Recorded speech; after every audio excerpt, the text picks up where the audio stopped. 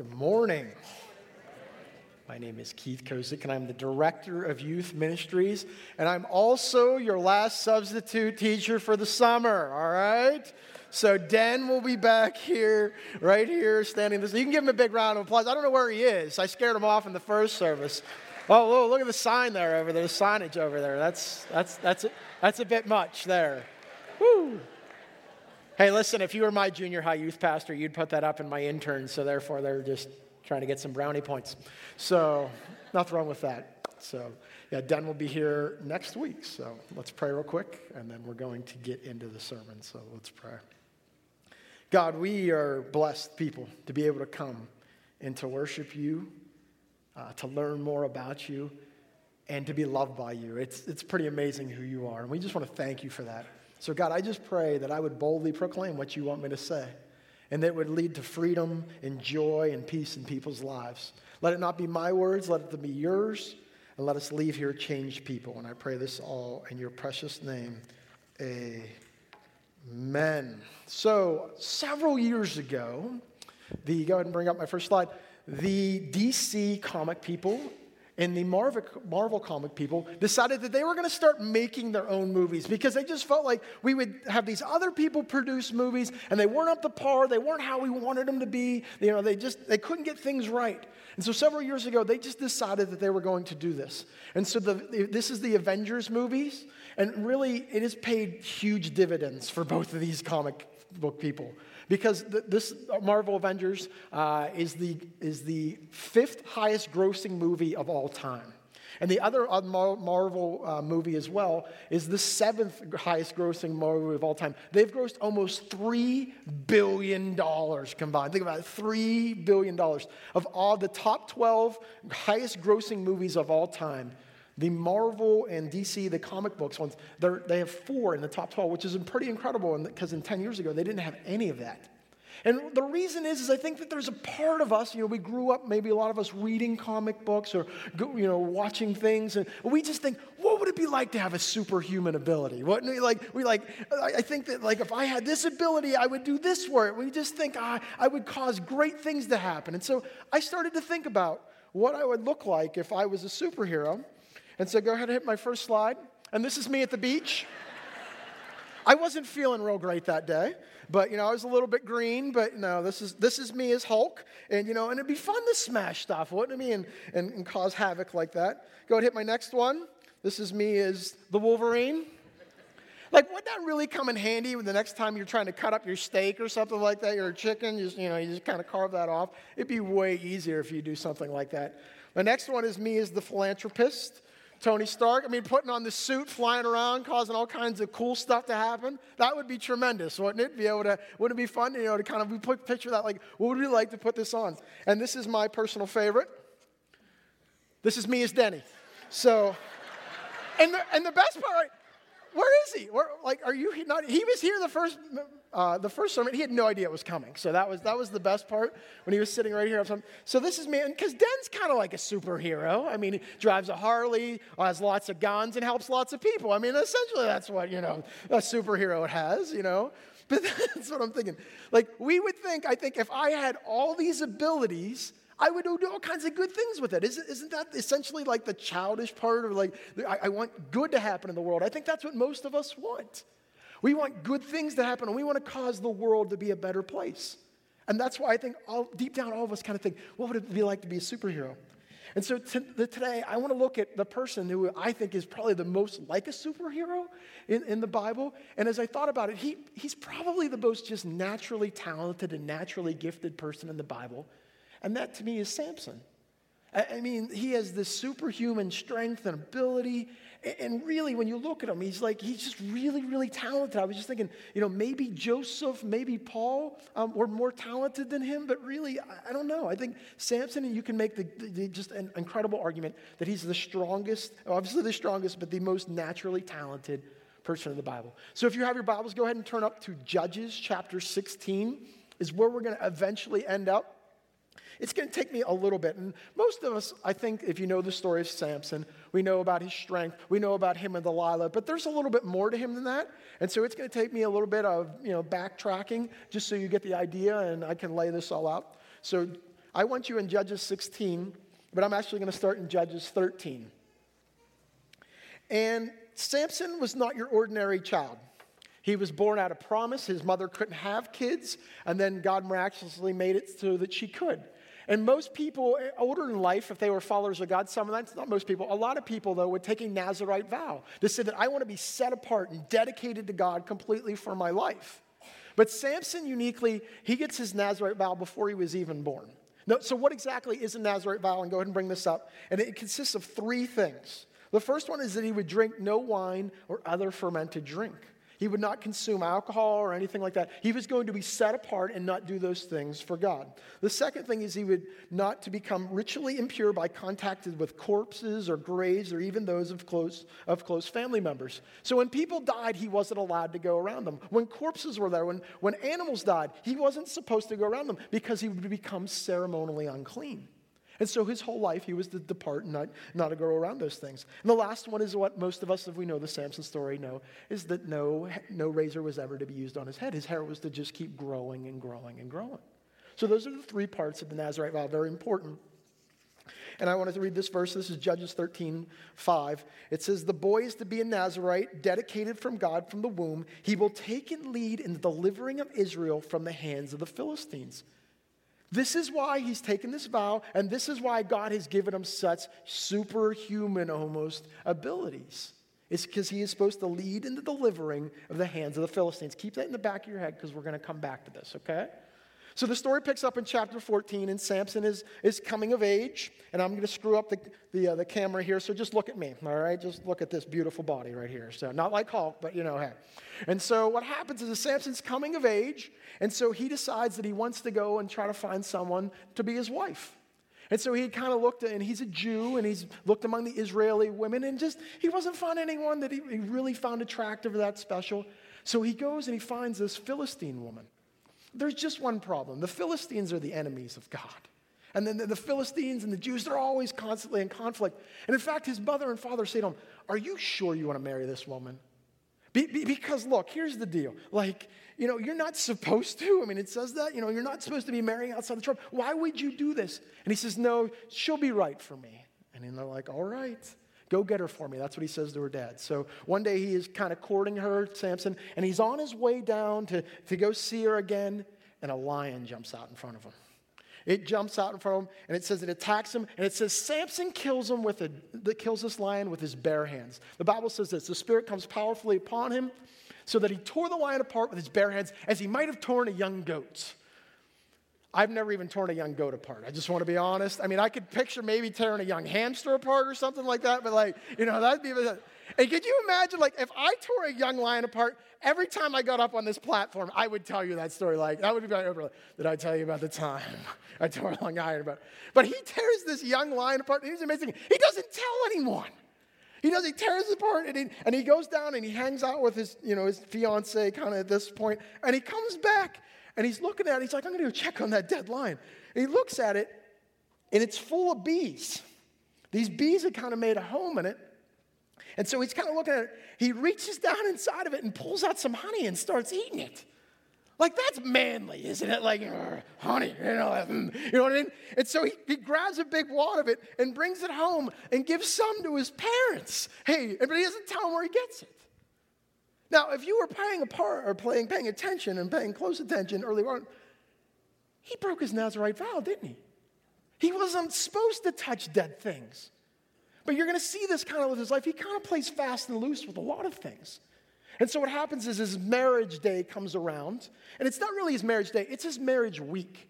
Because that's what would happen back in Israel, back in, the times. And they would have an actual week of a festival. They would party basically for a whole week. And you can imagine, that's why when Jesus turns the water into wine, he's like, most people bust out the cheap wine, or the good wine, and then go to the cheap wine. But you've saved the best wine for now. Essentially, they would get together for a week, and they would drink a lot of alcohol. And so it's consumed and believed, and, people are, a lot of scholars really believe that Samson probably drinks during this time. And there are some other things about this that you need to know about his wedding week, is that what happens is when they're drinking, obviously for a week, people are, pretty intoxicated. So what would happen is they would often hire like bodyguards to make sure marauders or raiders wouldn't come down and attack while the wedding party and during the whole ceremony or during the whole week of festivities, because they could come in and steal money and steal the gifts and things like that. So what happened was Samson was assigned 30 bodyguards to make sure that didn't happen. And so what happens is during this festival, this week-long wedding celebration, they do what we do whenever we get together and have a good time. They start playing games. And Samson says, hey, listen, guys, I have a riddle for you. And if you can solve this riddle, I will buy all 30 of you, my bodyguards, I will buy you all brand new linen clothes, like a 3-piece suit. I'll buy it all for you. But if you can't solve my riddle, you owe me 30 linen clothes, 3-piece suits. They say, sounds like a good deal. Sounds like a plan. So Samson says to him, hey, look, here's my riddle. This is Judges 14:14. It says, out of the eater, something to eat. Out of the strong, something sweet.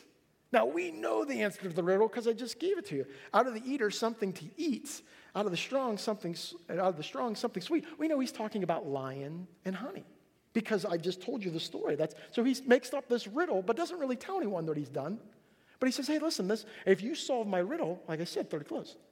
Well, a couple days go by, and they're trying to figure out this riddle. And they go to his wife at this point, and they say to him, hey, listen here, wifey. We didn't let you bring, your husband down here to make fools of us. We're not buying him 30 pieces of clothes. You need to figure out what his riddle means. Otherwise, we're going to burn you to death, and we're going to burn your family to death. And so she's freaking out. She's like, what do I do? Oh my gosh, what do I do? So she does what anybody would do. She goes to Samson and says, Sammy, you got to tell me the riddle, please, just tell me the riddle. He's like, I haven't even told my parents. She's like, please, you got to tell me. And she just nags at him and goes at him. And finally he's like, all right, I'll tell you the riddle. The answer is lion and honey. Well, the last day of his week-long celebration comes about, and the 30 bodyguards come to him late at night, and they say, all right, well, we think we figured out the riddle, and they answer it, and they say this, and, what's out of the eater something to eat, who eats of the lion, out of the strong something sweet, what's sweeter than honey? To which he then turns and says to them, if you'd not plowed with my heifer, you would have never figured it out. So let me tell you what that really means. He just called his wife a cow, because that's what a heifer is, okay? And a young heifer is a cow that can't plow. So he just called his wife a useless cow. Fellas, if you want to get your wife mad at you, okay, go call her a useless cow right now. In fact, don't do that, all right? And so he says, my useless cow, betrayed me. So rather than going out and buying 30 clothes, he goes down to the closest Philistine towns, beats the living tarnation out of 30 guys, grabs all their linen clothes, comes back, throws it at his bodyguards, and heads off for home, leaving his wife. And you think you had a rough start to your marriage, okay? Like, this is like the worst start in the history of the world, all right? He leaves her down there. And then sometime later, it says that it's harvest time, and, he comes to his senses. And so he's going to go and try to make up with his wife. And so he brings her a young goat. He's like, hey, dear, it's been a rough start. And before he can get to her, what happens is his father-in-law steps in and says, no, you're not talking to her. You know why? I gave her away to someone else. And Samson's like, what? You gave my wife away? He's like, yeah, I gave her on. I thought you hated her, but you can have the younger sister. And he's like, I don't want anything to do with that. And so he's frustrated. And so he decides that he is going to get revenge. Because when men feel betrayed, we like to get revenge. Isn't that true? We like to dream stuff up. And I used to do that all the time. And I was thinking about this time when I was in high school. What happened was my friends and I were over at my house, and we were watching Monday Night Raw. We were watching studio wrestling, manly thing. We're like, we're watching this studio wrestling. And what had happened was someone toilet papered and shaving creamed all our cars in my driveway. And I was like, who did this? You know what I mean? And they're like, someone has to die. That's what I'm thinking, but not really. But I'm like, someone has to pay for this. That's what I'm thinking. I'm like, who would have did this? And like, we're trying to figure this out. Like, who would have possibly did this? And then we have no idea. And all of a sudden, I'm looking out my front window at my parents' house, and all of a sudden, I see this Jeep drive by of one of my friends that's a girl, and I was like, oh my gosh, I think that's her Jeep. It drove real slow. It came up, it turned around and went real slow, and I was like, and I saw her, and her and her friends were kind of laughing at it. I was like, boom, it's them. So I waited for her to get home. I call her on the phone, and I said, "You're a dead man. I'm going to kill you by midnight." No, I didn't say that, but that would be really funny. No, I said, "Listen, I had no idea it was you, but I will exact my revenge on you." That's what I said. "I am going to get you back." And so what I did was I went to her younger brother, and I gave him 30 pieces of silver. No, I didn't. I said, "Listen, I want your sister's car keys. That's what I want. I want you to get the spare set." And I don't know what I gave him, but he gave me her car keys. And so what happened was one day, I think that it was in summer gym or it was in the beginning of the school year, I got her car keys. And what I did was I opened the door and I toilet papered and shaving creamed the inside part of her car, which was way funnier, I'm not going to lie. So when she's coming down, me and my friends, we're like little kids in the bushes, like waiting for it. And she comes up, like, "Who did this?" I'm like, and then I point my head out, and she's like, and she just gives me the look. But we're like, we had just thought we'd won the Super Bowl. We're so proud, like, woohoo, because we exacted our revenge. That's what men like to do. And so Samson's like, "I'm going to exact my revenge on me losing my wife." And only he comes up with something like, it's pretty good, I'm not going to lie. So what he does is he goes out and he catches 300 foxes. There's some Bible interpretations say 300 jackals. And he catches 300 of them, and it's harvest time for the Philistines, so all their grain and all their grapes are ready, and olives grew down there. And he starts taking these foxes and tying their tails together and putting a torch in with them as well. And then he ties up 150 of them, lights them on fire, and lets them go through the Philistines' grain fields and olive groves, and everything burns to the ground. So the Philistines now have lost all their crops, and they're furious. They're like, "Who did this? Who could have possibly did this?" And they find out it was Samson who did this. And so they're like, "Oh my gosh." And why did he do it? It's because Timnite, that was the father-in-law, had given his wife away to someone. And so they go right to Timnite, and they go right to his wife, and they burn them to death. In fact, they burn their whole family. And so Samson's kind of wife is now dead. And Samson then, in verse 7, in 15:7, it says, Samson said, "Since you've acted like this, I swear that I won't stop until I get my revenge on you." And it makes him more vengeful. He decides, "Listen, I am going to then exact my revenge more on the Philistines because they killed my wife." And so he starts fighting some of them, and he starts killing some of them. But I think he believes that he's going to get overpowered, so he retreats, and he hides in a cave.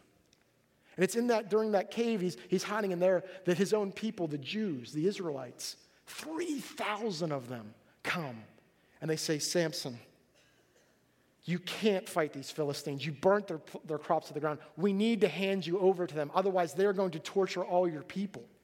You can't do this, please, the Philistines are going to harm us. Please, just surrender." And so he says, "All right, just don't kill me yourselves. Hand me over to the Philistines." And so that's what they do. They're taking him. They have him wrapped up in ropes, and they're taking him to the Philistines. And right when he sees the Philistine people, it says that the power of God comes upon him. And he rips these ropes off like they're dental floss. And he takes the jawbone of a donkey and he kills 1,000 men. Seems like superhero-ish, right? Like imagine that in like an action film and like Marvel. He takes 1,000 men and kills them with a donkey bone or with a jawbone, just crushing them all. And this is some of the talent, the ability that this guy had. And interesting enough, Samson says this in 15:16. He says, with a donkey's jawbone, I made donkeys out of them. With a donkey's jawbone, I had killed 1,000 men. And after he's done killing them, verse 18 and 19 says, because he was very thirsty, he cries out to the Lord. Samson only prays twice in these 5 chapters. He says, "You've given your servant this great victory. Now must I die of thirst and fall into the hands of the uncircumcised?" Then God opened up the hollow place in Leah, and the water came out, and Samson drank, and his strength was revived. He has this great victory, and what's he do to God? "God, am I going to die now of thirst?" It sounds like my kids. Like you do everything for, "Now you're going to give me this victory, but now I'm going to die of thirst." And God hears his prayer amazingly. And water rushes out. And he drinks it. And he's revived. It's at this point that the Jewish people are like, this guy's pretty talented. And so they make him their ruler, their judge over them for about the next 20 years. Chapter 16 is where I wanted you. But we find out some other things about Samson that really are kind of strange. And he has more run-ins with women, like in the beginning of chapter 16. He goes down to Gaza and he sleeps with a prostitute. He's having sex with this woman. And the Philistines hear about it because Gaza is a Philistine, town. And so they think, listen, we have them walled in because at night they would shut the gates and the walled cities would have been 7, 8, 9, 10 feet high and 4 or 5 feet thick. And the gate would have been 2, 3 feet thick. And they're like, listen, we'll just apprehend him in the morning. As he's done sleeping with this prostitute in the morning, the whole town will rise up and we'll get him. There was just this problem. In the middle of the night, he gets up and he goes to the city gate, which would have been, bigger than any of the entrances that you came in. It would have been, much heavier. The walls would have been wooden and, 2 to 3 feet thick. And he literally takes the whole doors and the handles and, and the frame, and he rips it off the back of the front of the gate. And he carries it on top of his head up to a town in Hebron and throws it up there. I mean, could you imagine if someone walked out today and ripped off the back door, both of them, just ripped out and carried out? We'd be like, that's unbelievable. That's like superhero-ish stuff. And that's what he did. And so the Philistines are frustrated with him, and they want to get him. Chapter 16, verse 4 and 5. Sometime later, he fell in love with a woman in the valley of Sorek, whose name was Delilah. The rulers of the Philistine went to her and said, see if you can lure him into showing us the secret of his great strength and how we can overpower him so we may tie him up and subdue him. Each of us will give you 1,100 shekels of silver. And so, he's in another bad relationship with a woman he shouldn't be. And they say, see if you can figure out the secret of his strength. And they thought it might have been like a ring or an armband or a bracelet or something on his clothes. They would have thought something was enchanted, that he had this super, natural, superhuman ability. See if you could find it out, Delilah. And we'll give you 28 pounds of silver, about $7,000 in silver in this day and age. And so she goes to him, and most of us know this story, and says, Samson, tell me the secret. And she starts talking to him in verse 7. He says, Samson answered, if anyone ties me up with 7 bowstrings that have never been dried, I'll become as weak as any other man. If you tie me up with these bowstrings, I'll become as weak. And so what happens is Samson falls asleep. She ties him up. And she says, Samson, Samson, the Philistines are on you. He sits right up and he snaps him like it was no big deal. And she says, Samson, why wouldn't you tell me the truth? Kind of laughs it off. Verse 11, she says to him, Samson, please tell me. Verse 11, he says, if anyone tie me up securely with new ropes that have never been used, I'll become as weak as any other man. Waits till bed, and then Samson gets tied up with the ropes. Samson, Samson, the Philistines are upon you. And he sits right up and breaks the ropes yet once again. Now, I just kind of want to point this out. This is kind of obvious. But if you're in a relationship and you start telling these people these secrets and they start using them against you, you're probably not in a good relationship, all right? But most of us would say, yeah, that makes sense. But Samson keeps going. Verse 13 and 14, he replied, if you weave the 7 braids in my head into a fabric and a loom and tighten it with a pin, it will become as weak as any man. So when he was sleeping, Delilah took the 7 braids of his head, wove them in the fabric, and tightened with a pin. And it says, Samson, Samson, the Philistines are part. And he gets right up and rips it off and kind of laughs. Verse 15 and 16. Then she said to him, how can you say, I love you? You won't confide in me. How is the 3rd time you've made a fool of me? And haven't you told me the secret of your great strength with such nagging and prodding day after day until he was sick to death of it? Men, how many of you? No, don't answer that question. Verse 17, then he told her everything. No razor has ever been used on my head. He said, because I have been a Nazarite dedicated to God from the mother's womb. If my head were shaved, my strength would leave me, and I would become as weak as any other man. Delilah puts him to sleep. And this is what I want to say too, and again, this is what the Bible alludes to, but never full out says. Samson either has the absolute worst sleeping disorder in the history of the world, that she's going to shave his head while he's sleeping, or he's doing what? He's doing a lot of drinking. And, people argue about this all the time. Really smart theologians argue about this. But he either has this terrible sleeping disorder, or he's passed out drunk, and he's breaking his Nazarite vow. And then what happens? He loses all his hair. Then she says, Samson, Samson, the Philistines are upon you. And he thinks, I'll get up as normal in verse 20 and highlight this verse because honestly, it's one of the saddest verses in the Bible. But it says, he awoke from his sleep and thought, I'll go out before and shake myself free. But he did not know that the Lord had left him. God left him. And I always get to this point in the story and I get frustrated. Because I'm like, what a waste. This guy had all the ability in the world. He's like a superhero. He has all this talent. And what's he do? He uses it on selfish gains. To what? To get revenge, to get women. And I was like, if I had that talent, if I had that ability, God, the things I'd do for you. And I think all of us, when we see people, when they waste their ability, we get frustrated by it. Think about that person in high school or that person in college that you knew that had all that natural ability. Maybe they were really smart. They were really pretty. They had all that natural sports ability, and they threw it away. And you're like, how could you do that? It frustrates us because it's like you had all that ability, and this is what you could have done. And it reminded me of certain people, and I'm going to bring up some pictures. And people, go ahead, like this person, like Michael Jackson. Who was more talented than him? He had all the talent and the ability in the world, and what did he do with it? And who could sing like Whitney? She has the most beautiful voice ever, and what'd she do? She threw it away. Kurt Cobain could have been a huge influence on a whole generation, and he killed himself. Mike Tyson could have been the absolute greatest boxer of all time, had it not been for his own self and self-inflicted harm. Tiger Woods should have been the greatest golfer of all time. But of all the poor decisions he made, he threw it away. And Charlie Sheen, well, he's just Charlie.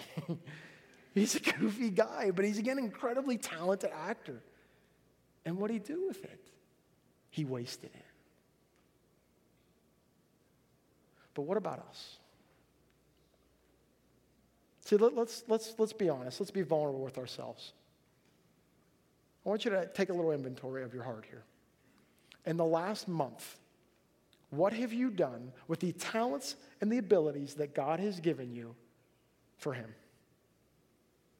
Just be honest with yourself. Start thinking, okay, what have I done in the last month with my talents and the abilities that God has given me to help further His kingdom? Let's walk back 6 months. In the last 6 months, what have you done with the talents and the abilities that God has given you to help further His kingdom? Start comprising things in your head. Start thinking about what have you done with your money, your resources, your time, your influence? What have you done to help further God's kingdom? Let's go back a full year. In the last year, how have you used God's talents and abilities to help glorify Him? I want you to start comprising a list in your head. Okay? Now let's flip it on us. What have you done in the last month to help build your own kingdom? What have you done with your time, your money, your resources, your energy to build your own kingdom, to build yourself up? What have you done in the last 6 months to help build your own kingdom with your time, your money, your resources? And what have you done in the last year to help build your own kingdom, to help further your career, to make yourself greater? I want you to compare your two lists. And if you're a lot like me, maybe, I wasn't real impressed with my list.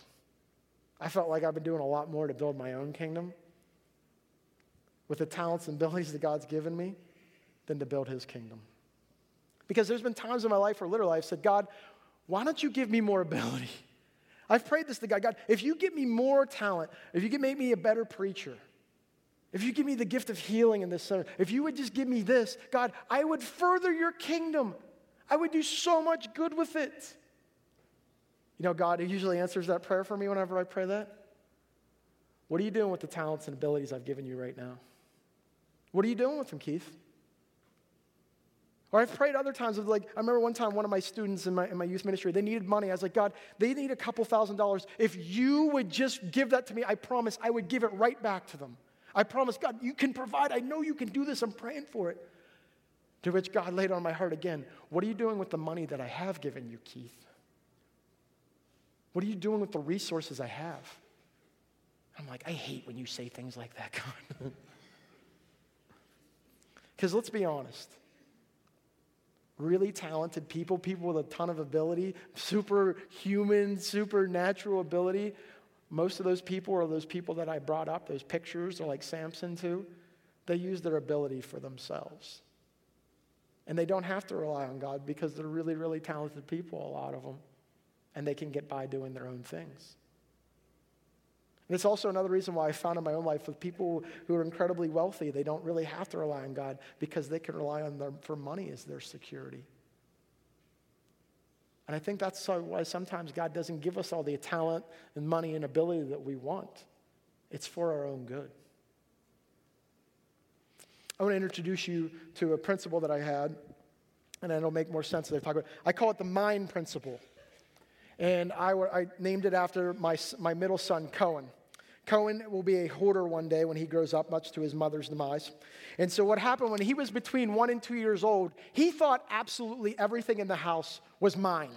He would walk around and he would see a sippy cup and go, mine. He would see a DVD, mine. He would see, a book, mine. He would see anything, a controller, mine. A remote control, mine. My cell phone, mine. He would just walk around and go, mine, mine, mine, mine, mine. And many of you have kids, and I hope you don't have a mine kid, but my middle son, definitely a mine kid. Mine, mine, mine. He thought everything was his. And so one day we were at Target, and there was a ball, and it was actually an Elmo ball, kind of like this. And he's like, he wanted it, so I bought it for him because I'm a sucker. Like, I'm trying to be a nice dad, you know how it is. And so I buy it for him. And so we take it home, and we start playing in the backyard with it. We're bouncing it with each other, and he's little. He's like 1.5, 2, and he's catching it. We're kind of kicking it back and forth to each other. And all of a sudden, right in the middle of the game, mine. And we walked off. And I was sitting over here, and I was like, well, guess the game's over.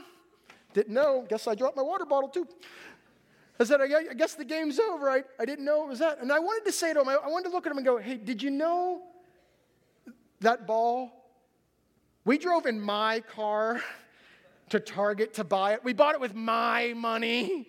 You live in my house. You eat my food. I pay my taxes. It's not really yours, buddy. It's mine. Now, that's what I wanted to say to my 2-year-old. But would he have grasped that?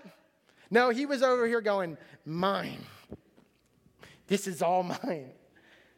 And I wanted to say to him, buddy, I bought you this ball so we could play with it. I gave you this so that we could do it together. And sadly, I think, sorry about that. I think that's how a lot of us Christians live, is we go, mine. And God's over here going, no, I gave you that talent. I gave you that ability. So what? So we could do it together. So we could build God's kingdom together. We could do great things. And we go, mine. I want to build my kingdom with the talents and the abilities that you gave me. Be honest with yourself. Whose kingdom are you really building? And then, so what we do is we hold on to certain things. Like, God, I'll give you like 60% of what I have, but 40%, like there's just certain things that are mine, God. I don't want to give you that. And there's habits, there's bad, traits that we have that we're just holding on to going, this is mine, God. And God's going, no. I've given you talents, I've given you abilities, and I want to help you. Please come to me. And we're using our stuff to glorify us. And God's like, that's not why I gave you that. And many of you have prayed prayers of surrender like, God, I surrender my whole life to you. I'll give you everything. And many of you did that when you were, a student in youth group. Or when you were younger, you say, God, I'm going to praise you all my life. You were baptized in God. Say, God, you have everything. It's yours. And slowly what we've done is said, no, God, this is mine. And I'm holding on to this.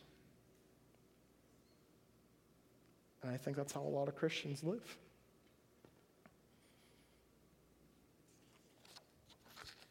Verse 21, the Philistines seized Samson. They gouged out his eyes. They took him down to Gaza. Binding him with bronze shackles, they sent him to a grinding grain in the prison. He loses his eyes.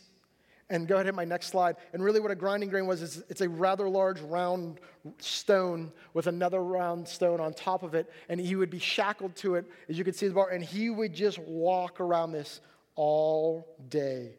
Can you imagine how mundane that would be? Day after day after day after day. This is all you do.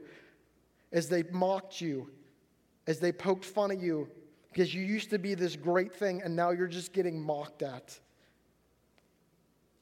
And yet, when we use our own abilities to glorify us, we usually crash and burn like those people that I brought up, like Michael Jackson, Tiger Woods.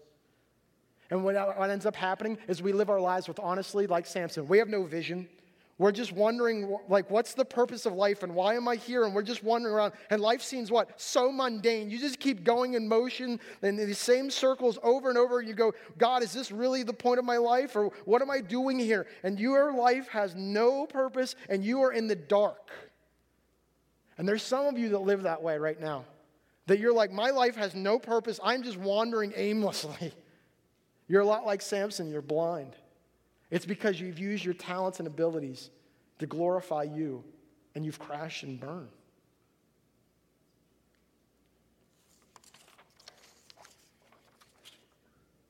Samson, let's wrap this up. Most of us know how this ends. He's in a Philistine temple, and they bring him out just to make fun of him, just to mock him. There's 3,000 Philistines that are at this temple, and they're giving praise to their God that we finally have conquered Samson. And he's tied up to one of the main pillars, and he's standing there, and he asks a boy to come close to him, and he says, listen, put my hand on the other pillar. And so he puts his hand on the other pillar, and then he prays this prayer. He says, Sovereign God, remember me. Please, God, strengthen me just one more time, and let me get revenge on the Philistine for my 2 eyes. And he pushes with all his might. The temple collapses, and 3,000 Philistines die that day. Many people have asked, why would God answer that prayer? Why would God answer the prayer for his suicide? And I don't want to debate that, but I'll tell you why he answered his prayer.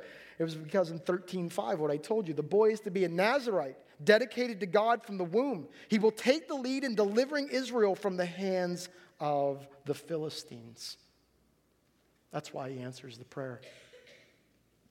God gave him his ability back because he was using his ability to glorify him. That's the reason why he does it. But what about you? What are you doing with the gifts and the abilities that God has given you? Because God has given you the right abilities, the right talents for what you are supposed to have. And all it takes is a choice that you're going to use them for God. I want you guys to bow your heads.